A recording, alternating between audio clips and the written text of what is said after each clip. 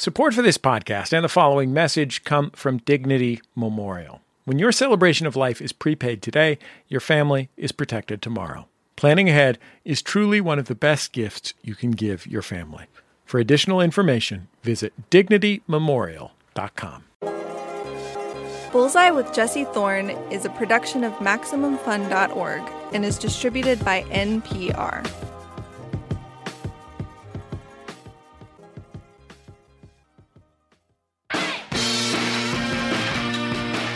It's Bullseye.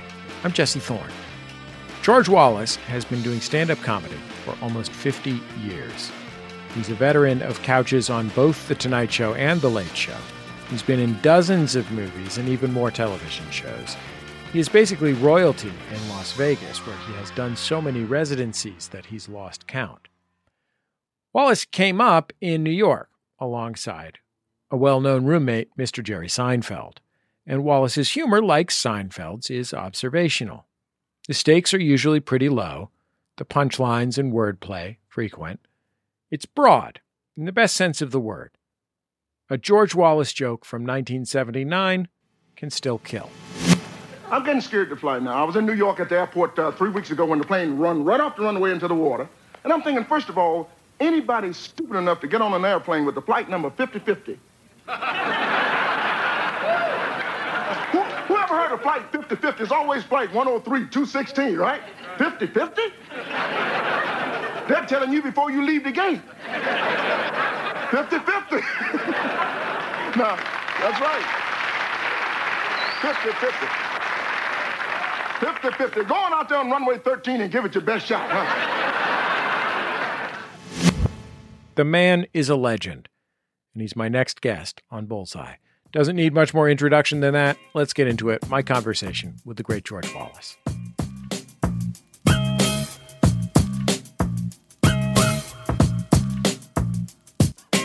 George Wallace, welcome to Bullseye. I'm so happy to have you on the show. Well, thank you so much, Jesse. It's a pleasure to be here. I was reading before we got on the line a remembrance you had of Dick Gregory.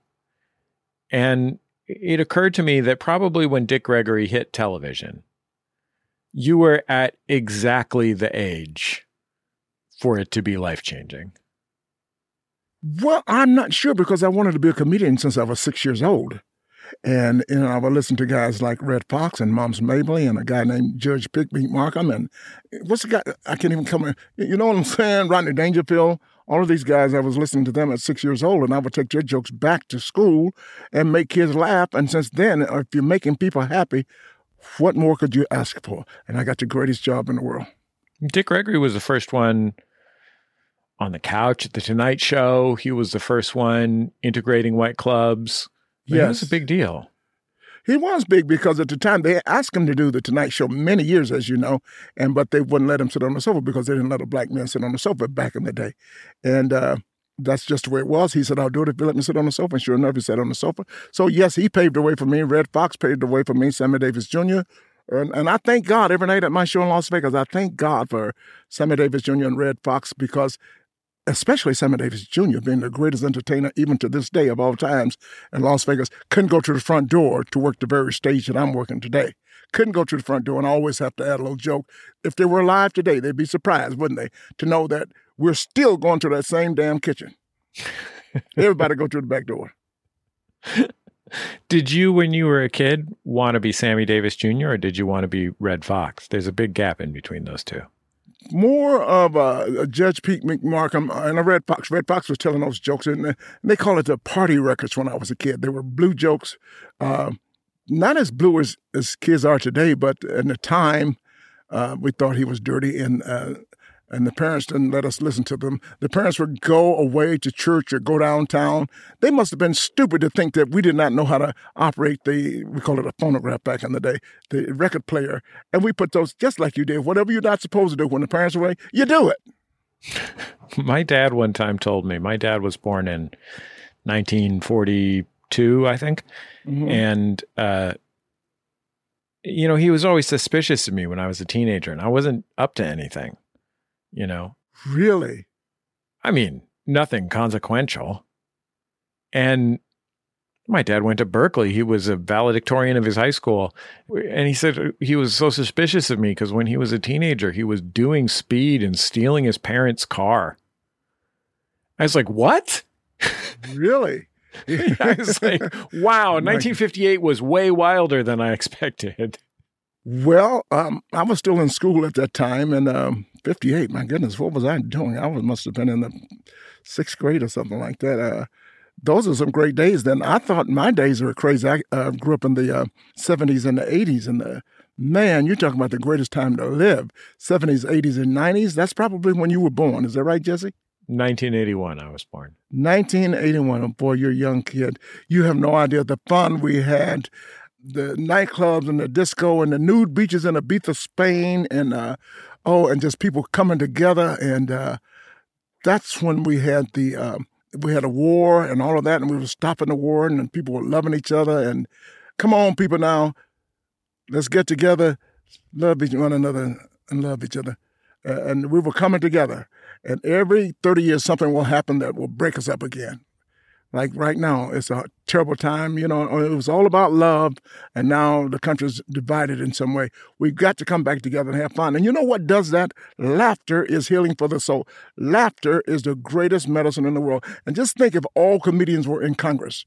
I know this sounds like a joke, but just think if we were all in Congress. Because, basically comedians are the smartest people in the world. We know the social ills. We know what people need. Give it to them. Give it to them.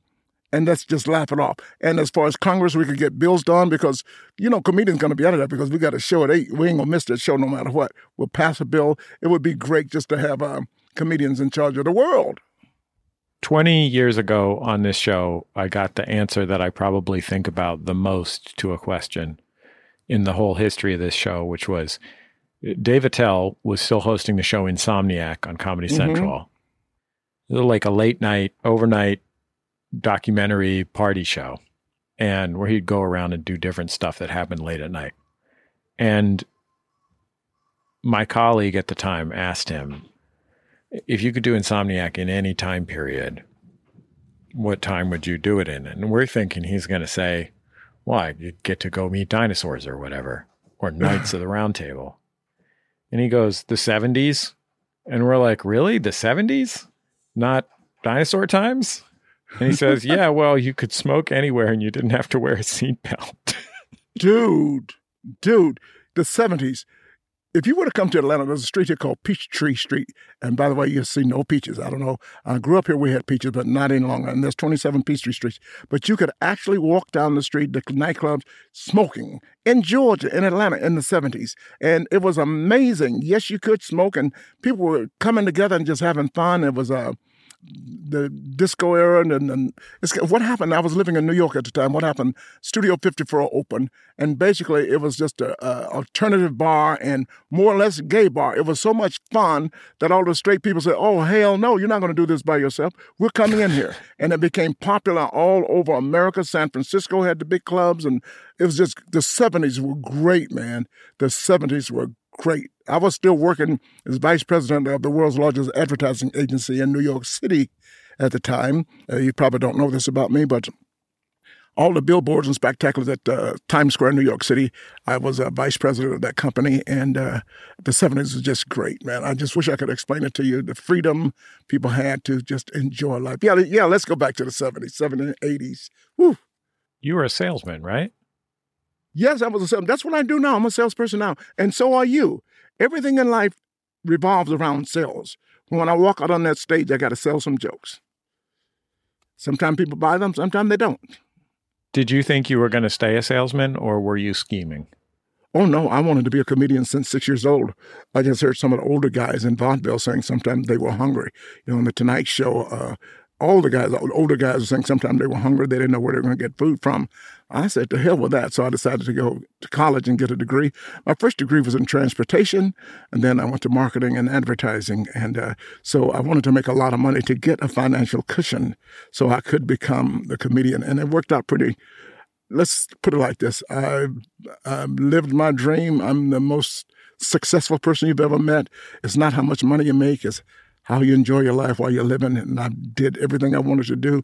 My ultimate goal was to work Las Vegas, and I went there, and the next thing you know, they called me the new Mr. Vegas. I didn't work for the hotels. I owned the show in Las Vegas. I've done more shows in Las Vegas than most entertainers, and definitely more shows than any African-American entertainer. And like I said, I went there for 30 days, 60 days, 90 days, turned it into 15 years, and I just love what I do. So strategizing and doing what I want to do and just being blessed to have the best friends in the world. I wish everybody had my life. That's all I can say. So much more to get into with the legend, George Wallace. Stay with us. It's Bullseye from MaximumFun.org and NPR.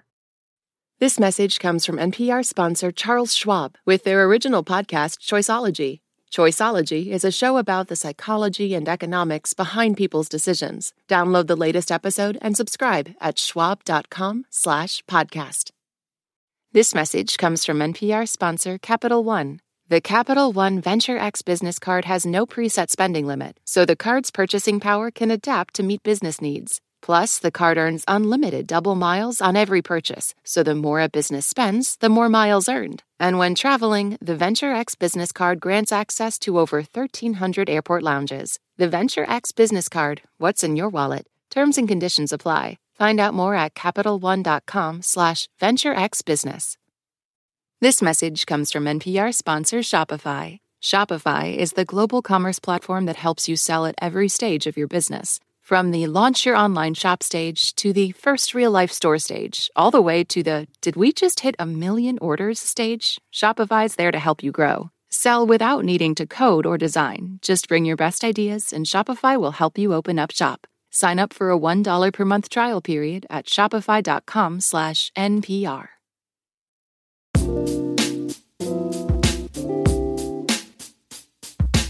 Welcome back to Bullseye. I'm Jesse Thorne. If you're just joining us, I'm talking with George Wallace. He's a stand-up comic who's been in the game for almost 50 years, 50. He's been on The Tonight Show, The Late Show, Conan, Oprah, pretty much everywhere. He's a regular in Vegas, easily one of the most hardworking and, frankly, legendary comics in the game. Let's get back into our conversation. How old were you when you first got on a stand-up stage?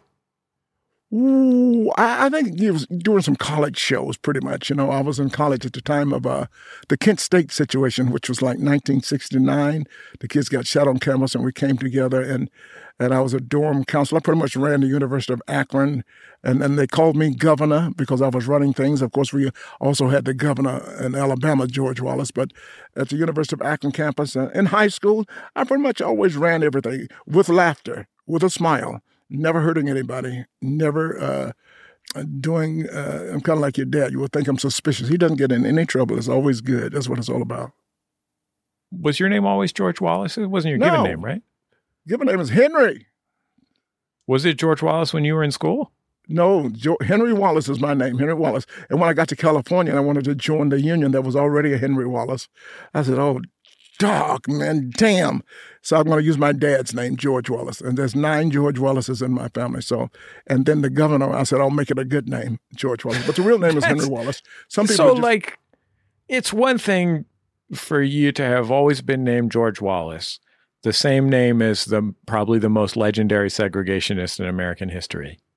I say segregation today, segregation tomorrow, segregation forever. It's a stunning impression, George. So it's one thing if your dad's name is George Wallace, he names you George Jr., you say, there's nothing I can do about it. I'm up on a stand-up comedy stage and my name is George Wallace. I got to convince people that it's okay that my name is George Wallace. You chose to be named George Wallace. Yeah, because it was back in the day, we're just having fun. I took George Wallace, and like I said, people had called me Governor Wallace all through my life in college and high school, governor. And I answered to it. I was pretty much running everything. But yeah, George Wallace always, and my dad was a good guy, George Wallace. My older brother, George Wallace Jr., he's one of the first black professional golfers in America. When I was a kid, I did not know they were making history. Lee Elder and Charlie Sifford, they all stayed at my house when I was a kid. We didn't know they were making history at the time. And so George Wallace is a good name. And today, it's It's a lot of fun. When did you start working as a comic for money? For money? Boy, 1976, I walked into a club called Catch a Rising Star, and that's where I met my best friend, a little Jew boy sitting at the end of the bar. I was a little black boy. And back in the day, there may have been only 5 working black comedians, only 50 working any comedians, all comedians back in 1976. So start making money probably in 77. Made money too soon, actually. I was in the business for 6 months, and I was telling jokes, some stock jokes, but I was good enough to control a crowd, and I got little money. But big money, I made money all my life, you know. You mentioned that one of your heroes as a kid was Pigmeat Markham, who, of course, famous for Here Comes the Judge. Jesse, you know this now. You know, when they got on TV some years, I think it was Laugh Off, and you had, I think it was Laugh Off when you had Sammy Davis Jr. saying, Here Come the Judge, but that actually came from Judge Pigmeat Markham. The judge is, how's the Georgia Pine this morning? Gonna lock everybody going to jail this morning. I might do some time myself. Judge Pigmeat. He was so funny. I read that when you went on stage in character as I was like the Reverend Dr. George Wallace or something like that. I grew up in Atlanta, and being a Southern kid, you go into church no matter what. Like I said, and we used to go to church every Sunday, all through the week. We go to church on Sunday, and we didn't get out till like Tuesday, man. So as a little bad boy in church, I'm listening to everything that the preacher says, and that's why I even use it in my act today, how the preacher, black church or preacher will come up in the pulpit with the Bible in his hands and tell everybody, I won't be long. Just a flat out lie. He's going to be up here at least 45 minutes minimum. So I started saying, Mom, and I said to my parents, I said, do you see the lady do such and such in church today? She felt she was in the spirit, and my parents would say, shut up, boy. I said, you know you saw it, and they would start laughing, and I would make fun about everything. They had a phrase in the church about joining the church, and it says, the doors of the church are open. And I would turn around and look back, doors not open. I didn't understand the phrase, but just anything different. You can't say anything around me today where I won't make it into a joke. Did you think that going on stage with your gimmick being the Reverend Doctor, right? Like you're preaching on stage, you still preach on stage, not so much about God, but talking about in your style. I never preached about God, but I went on stage with, first of all, my Bible was the Yellow Pages. You probably don't remember. It used to be a thick yellow book for AT&T every year. Whatever you want, look it up in the book, The Good Book of Bell. And I started that way, and just having fun as that character as a reverend. And then I got out to Los Angeles, and I said, I can't be this character the entire show. And so I started, I lost the character, which I should bring back. Reverend that was my name, And the audience would always repeat after me, And so I should bring it back. You know, I had the big robe on with the lights on the robe, like a Liberace, and that was a good character. Just had a lot of fun. You mentioned meeting your best friend at Catch a Rising Star. I presume you're referring to Jerry Seinfeld. Could be not. Depends on the day. Depends on the day. I've been 47 years I've been trying to get rid of this guy. Can you believe that? Now, I'm the actual guy, as you probably know this, I'm the actual guy that was his roommate for 13 years.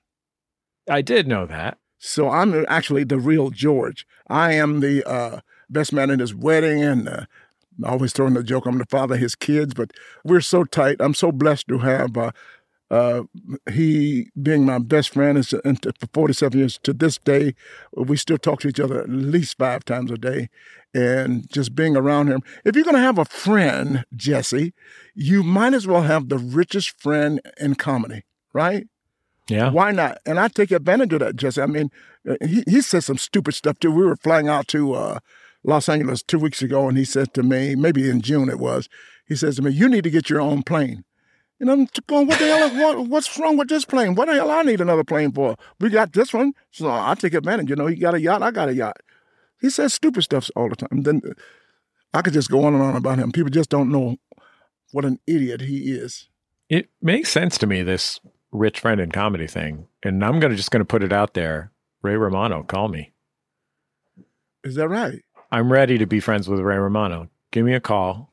Let's do this. He's a nice guy, too. He might call you, Jesse. One of the funniest, too. Nothing wrong with Ray Romano. I just want to spend his money. You'd be thinking. He earned it. I don't have a problem with him having it. I just want to spend some of it. Well, my friend has the money. I don't need in his money. If I did, I could get it. But I've been working pretty hard and doing well myself. So we both are happy. And he's more famous than I am. But I can do anything he can do. I can retire if I want to. He and Anderson Cooper were talking one day, and we were talking about, is it better to be famous or rich? And I'm just thinking, those guys, they're both. But I'm thinking, you know what? I can do anything. I could retire today and do anything I want to do, travel all over the world. Enough people know me to satisfy my little ego. Bus drivers driving down the street, boop, boop, waving at me.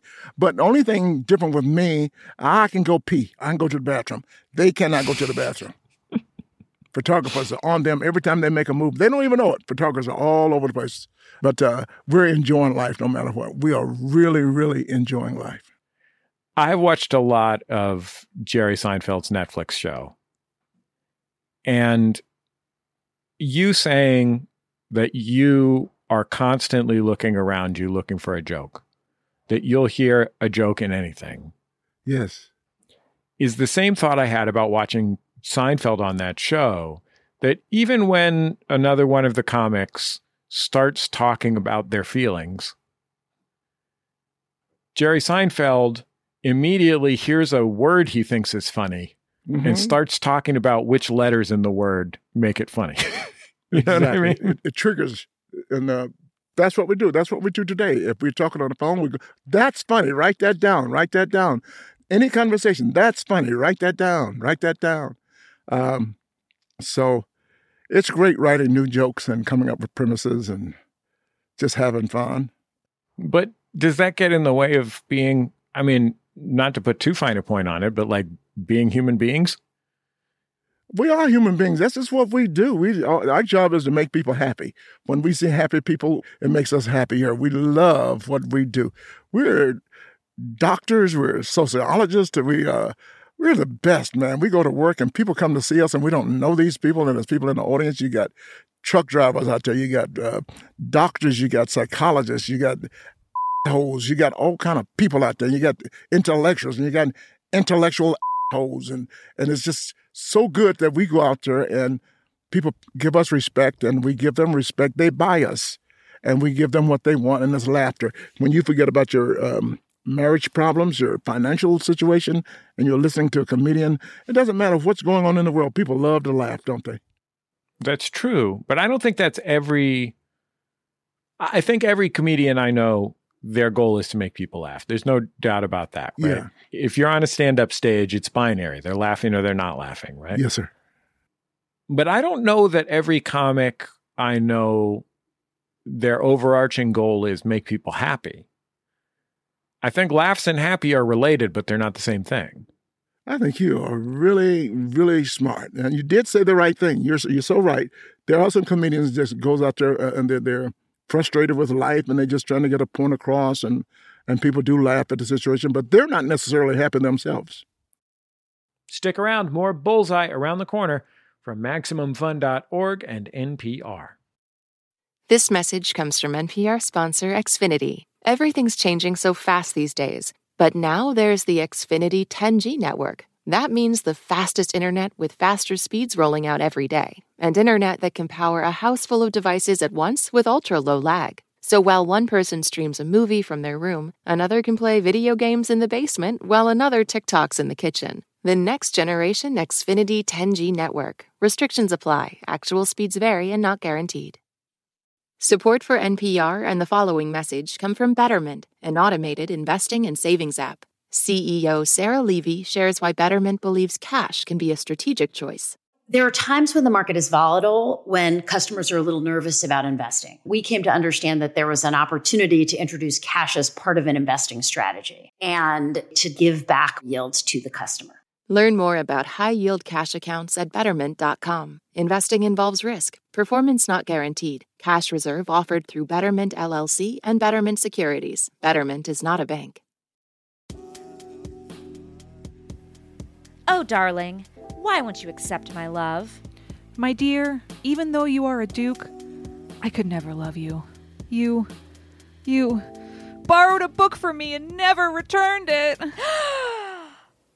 Save yourself from this terrible fate by listening to Reading Glasses. We'll help you get those borrowed books back and solve all your other reader problems. Reading Glasses, every Thursday on Maximum Fun.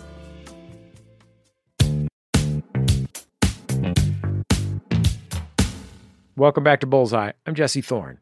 My guest is the veteran stand-up comedian George Wallace. He's appeared dozens of times on television, had countless specials, is a beloved fixture in Las Vegas, and is a master of observational comedy. Let's get back into our conversation. You've done a huge number of shows in Vegas, years-long residencies. And on the one hand, the people who are at a show in Las Vegas, you already know they're there to have a good time. So that's encouraging, right? Yes. I would think that the challenge of doing a show in Vegas is this is truly a random group of people, right? Like you cannot depend on any part of the demographics or psychographics of the people who show up in Las Vegas. Some of these people are in from Portugal and they don't speak English. You're right. You know what I mean? Like it is every kind of person from all over the country, from all over the world. And you have to figure out how to put your act over to people who are anyone. You know what I mean? That's what you call mastering the stage, and because you never know what's going to happen. I had many a night in Las Vegas at Flamingo. I had people come in late, and I stopped the show. Where you from? From India. Whereabouts in India? New Delhi. You just, they just open up a New Delhi around the corner. People come in from, why? Stop the show. Why is this side of the room not laughing? And then they were from Japan. Then you try to do some Japanese and have a little fun with them. And at least they appreciate you if you acknowledge them. So you're right. You never know who's out there in that audience. Some people come because they got free passes from the hotel, the high rollers. And so it's the toughest job in the world to try to go out there and make the vast majority laugh and have fun and enjoy themselves. But that's what I like doing. That's what life is all about. If you can connect with people you have no idea. And the greatest compliment you could ever get, it's not always about the money. When you walk out, and I tend to greet people as they leave my show in Las Vegas, and they walk out and they say, Mr. Wallace, you have no idea. I haven't laughed in 3 years. My husband died. Another person said I had brain surgery. I just want to thank you. That's what it's all about. Getting compliments like that, better than money. I saw you on, my friends Baron Vaughn and Mike Eagle had a show called The New Negroes on Comedy Central. I saw you do a set on that show, a fantastic set on that show. Thank you. But listen, I'm here on The New Negroes. I'm one of the old Negroes, but I'm new tonight. But I'm here. And I love the weather in Los Angeles. This is such beautiful. And you know what? If you can't laugh in Los Angeles, you can't laugh nowhere. Don't be so proud. I'm talking about some negative y'all do. People in Los Angeles driving around in a smart car, drinking smart water, talking on the smart phone, and sitting in traffic looking like a dumb. It's crazy. Listen. If you can't laugh in Los Angeles, just driving down the street, just stupid they got here. They got a place called a 24-hour fitness center with a sign underneath it, open 6 a.m. to midnight. Why y'all do stupid like that? And I thought, well, here's Mike and Baron trying to create a space for Black comics and musicians to do something that is different from the norm while still doing it for a mostly Black audience, like doing it sort of a for us, not them situation, right? Right. Or for us and them in their case. They're for us and them. That's good. Yeah. Yeah. And I saw you go on this stage and I thought, well, George Wallace has made his entire career out of being welcoming to everyone, right? Like you can't do decades in Las Vegas without doing that. Right. And I thought, I wonder what this experience is like for George Wallace. Is this, well, I can put something over in any crowd, it doesn't matter? Or is this, what a relief it is to be in a different kind of place and be able to do a different kind of thing? Say the first part of your The question. first one is, well, I'm good at what I do. I can put this act over on anybody. Say that again. You're good at what you do, and you can put it over with anybody. You just said. You can. It's the truth. You know why, Jesse? Everybody loves to laugh. I don't give a damn. You know, I like you coming to my show. I love everybody. I got white, black, Jews, just everybody, hip hoppers. Oh, I love it. That's what's good about the George Wallace audience. Just anybody and everybody come in and let's just have a plate of food and it's just, ooh, we got every flavor of laughter you want. Isn't that wonderful? Yeah, I can do this with anybody. That's my challenge. Before the 2020, what was the last election? 20 was the last one. I did a Republican group down in Florida and didn't know it. And when I was on stage, you know, like about 60 people started, okay, Kevin, okay, what's his name? Brian. Okay, Brian. Okay, Brian. And I'm going, what? Oh, I said, I was told not to talk about politics. If you want to go there, let's do it. And I proceeded to shoot her out, and we had fun. The show was supposed to be at Mar-a-Lago. And I said, I'm not going to do it there. So they moved it to another place. And I did it. I actually just took the money, to be honest. But I still had people laughing.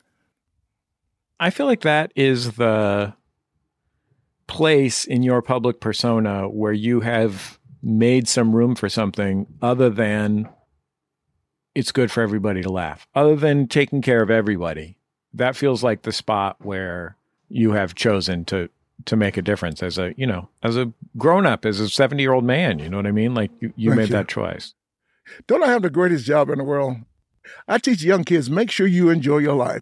I tell young kids to, just because you get a degree in marketing doesn't mean you got to do statistical analysis the rest of your life. You might enjoy arranging flowers or fixing cars. Look how much money a mechanic makes. Honor your essence. Show people what you love to do. Don't worry about the money will come. I want young people, as soon as you get out of high school, as soon as you get out of college, get on an airplane, go to another country, see how other people live, other cultures, and even charge it to your parents. Just go.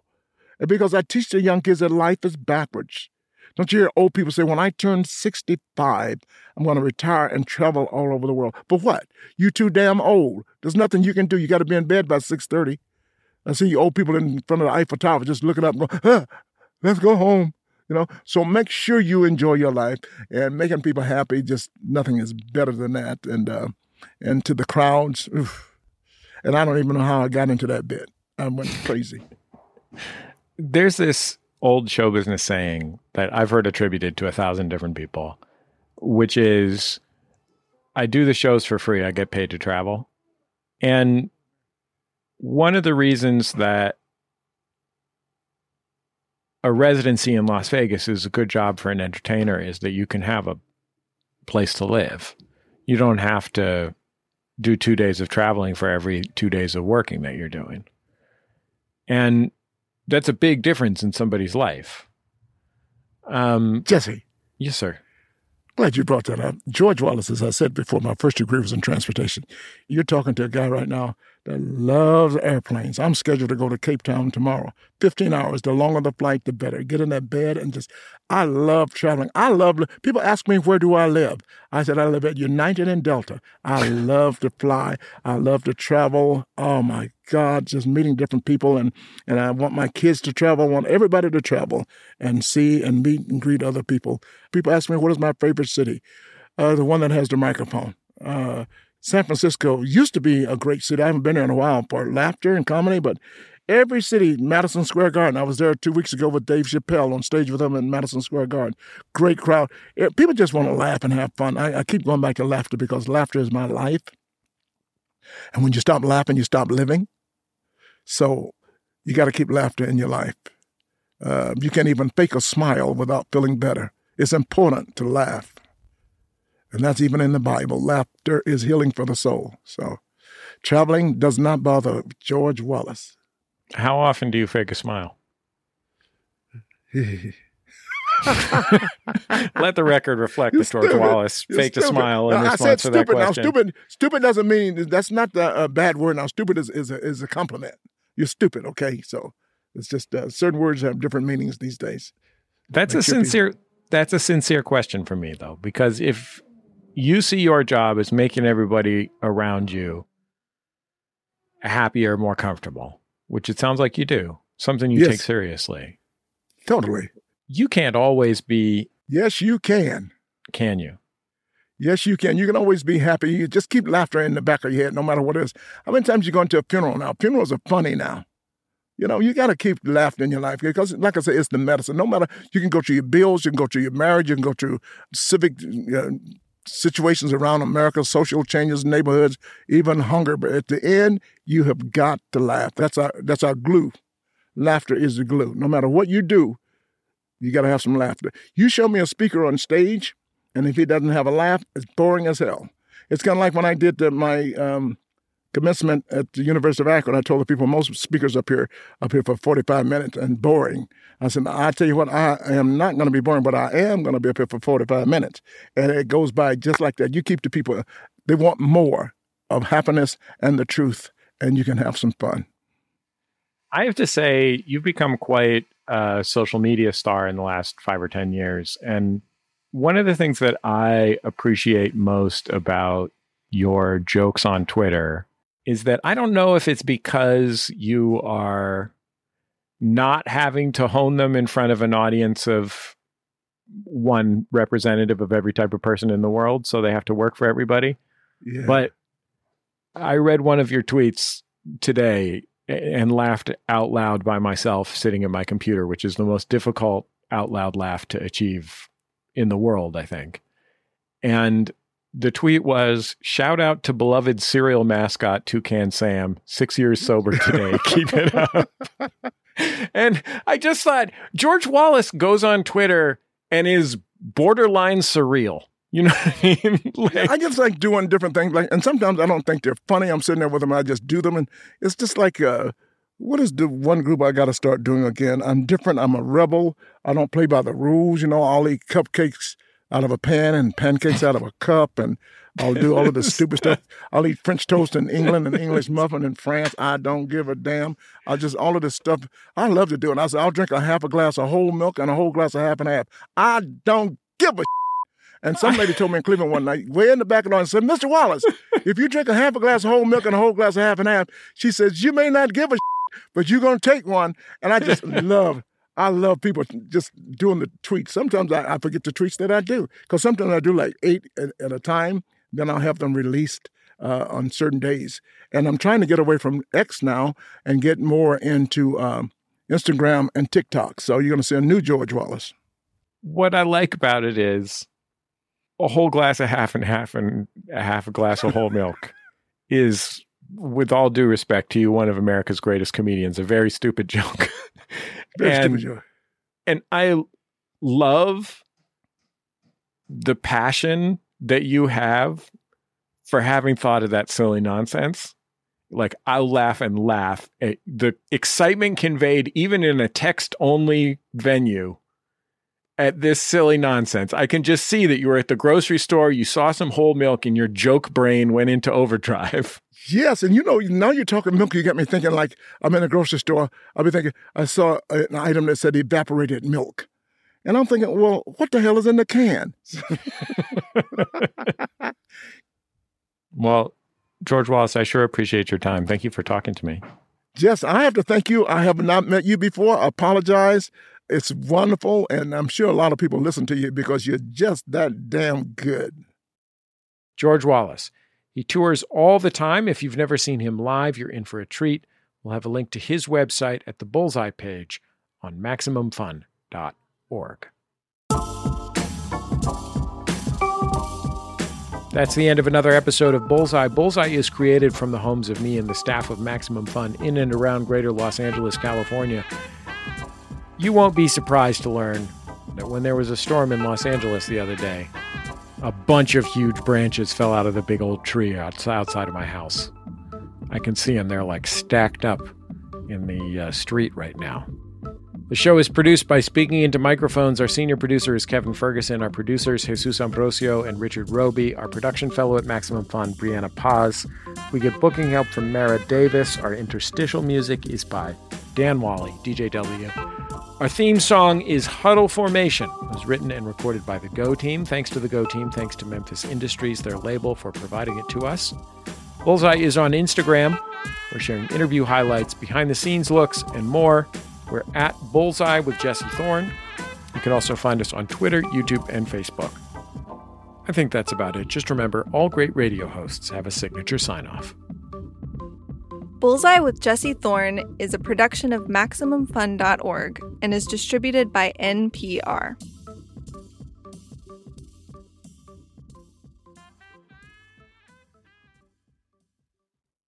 Support for NPR and the following message come from Bombas. Bombas makes absurdly soft socks, underwear, and T-shirts. And for every item you purchase, Bombas donates another to someone facing homelessness. Get 20% off your first purchase at bombas.com/NPR and use code NPR.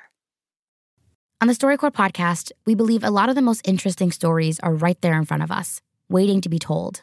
So every week, we share a candid, unscripted conversation between two people around the themes of love, loss, family, and friendship. These aren't experts or celebrities, just everyday people like you and me. Listen now to the StoryCorps podcast from NPR.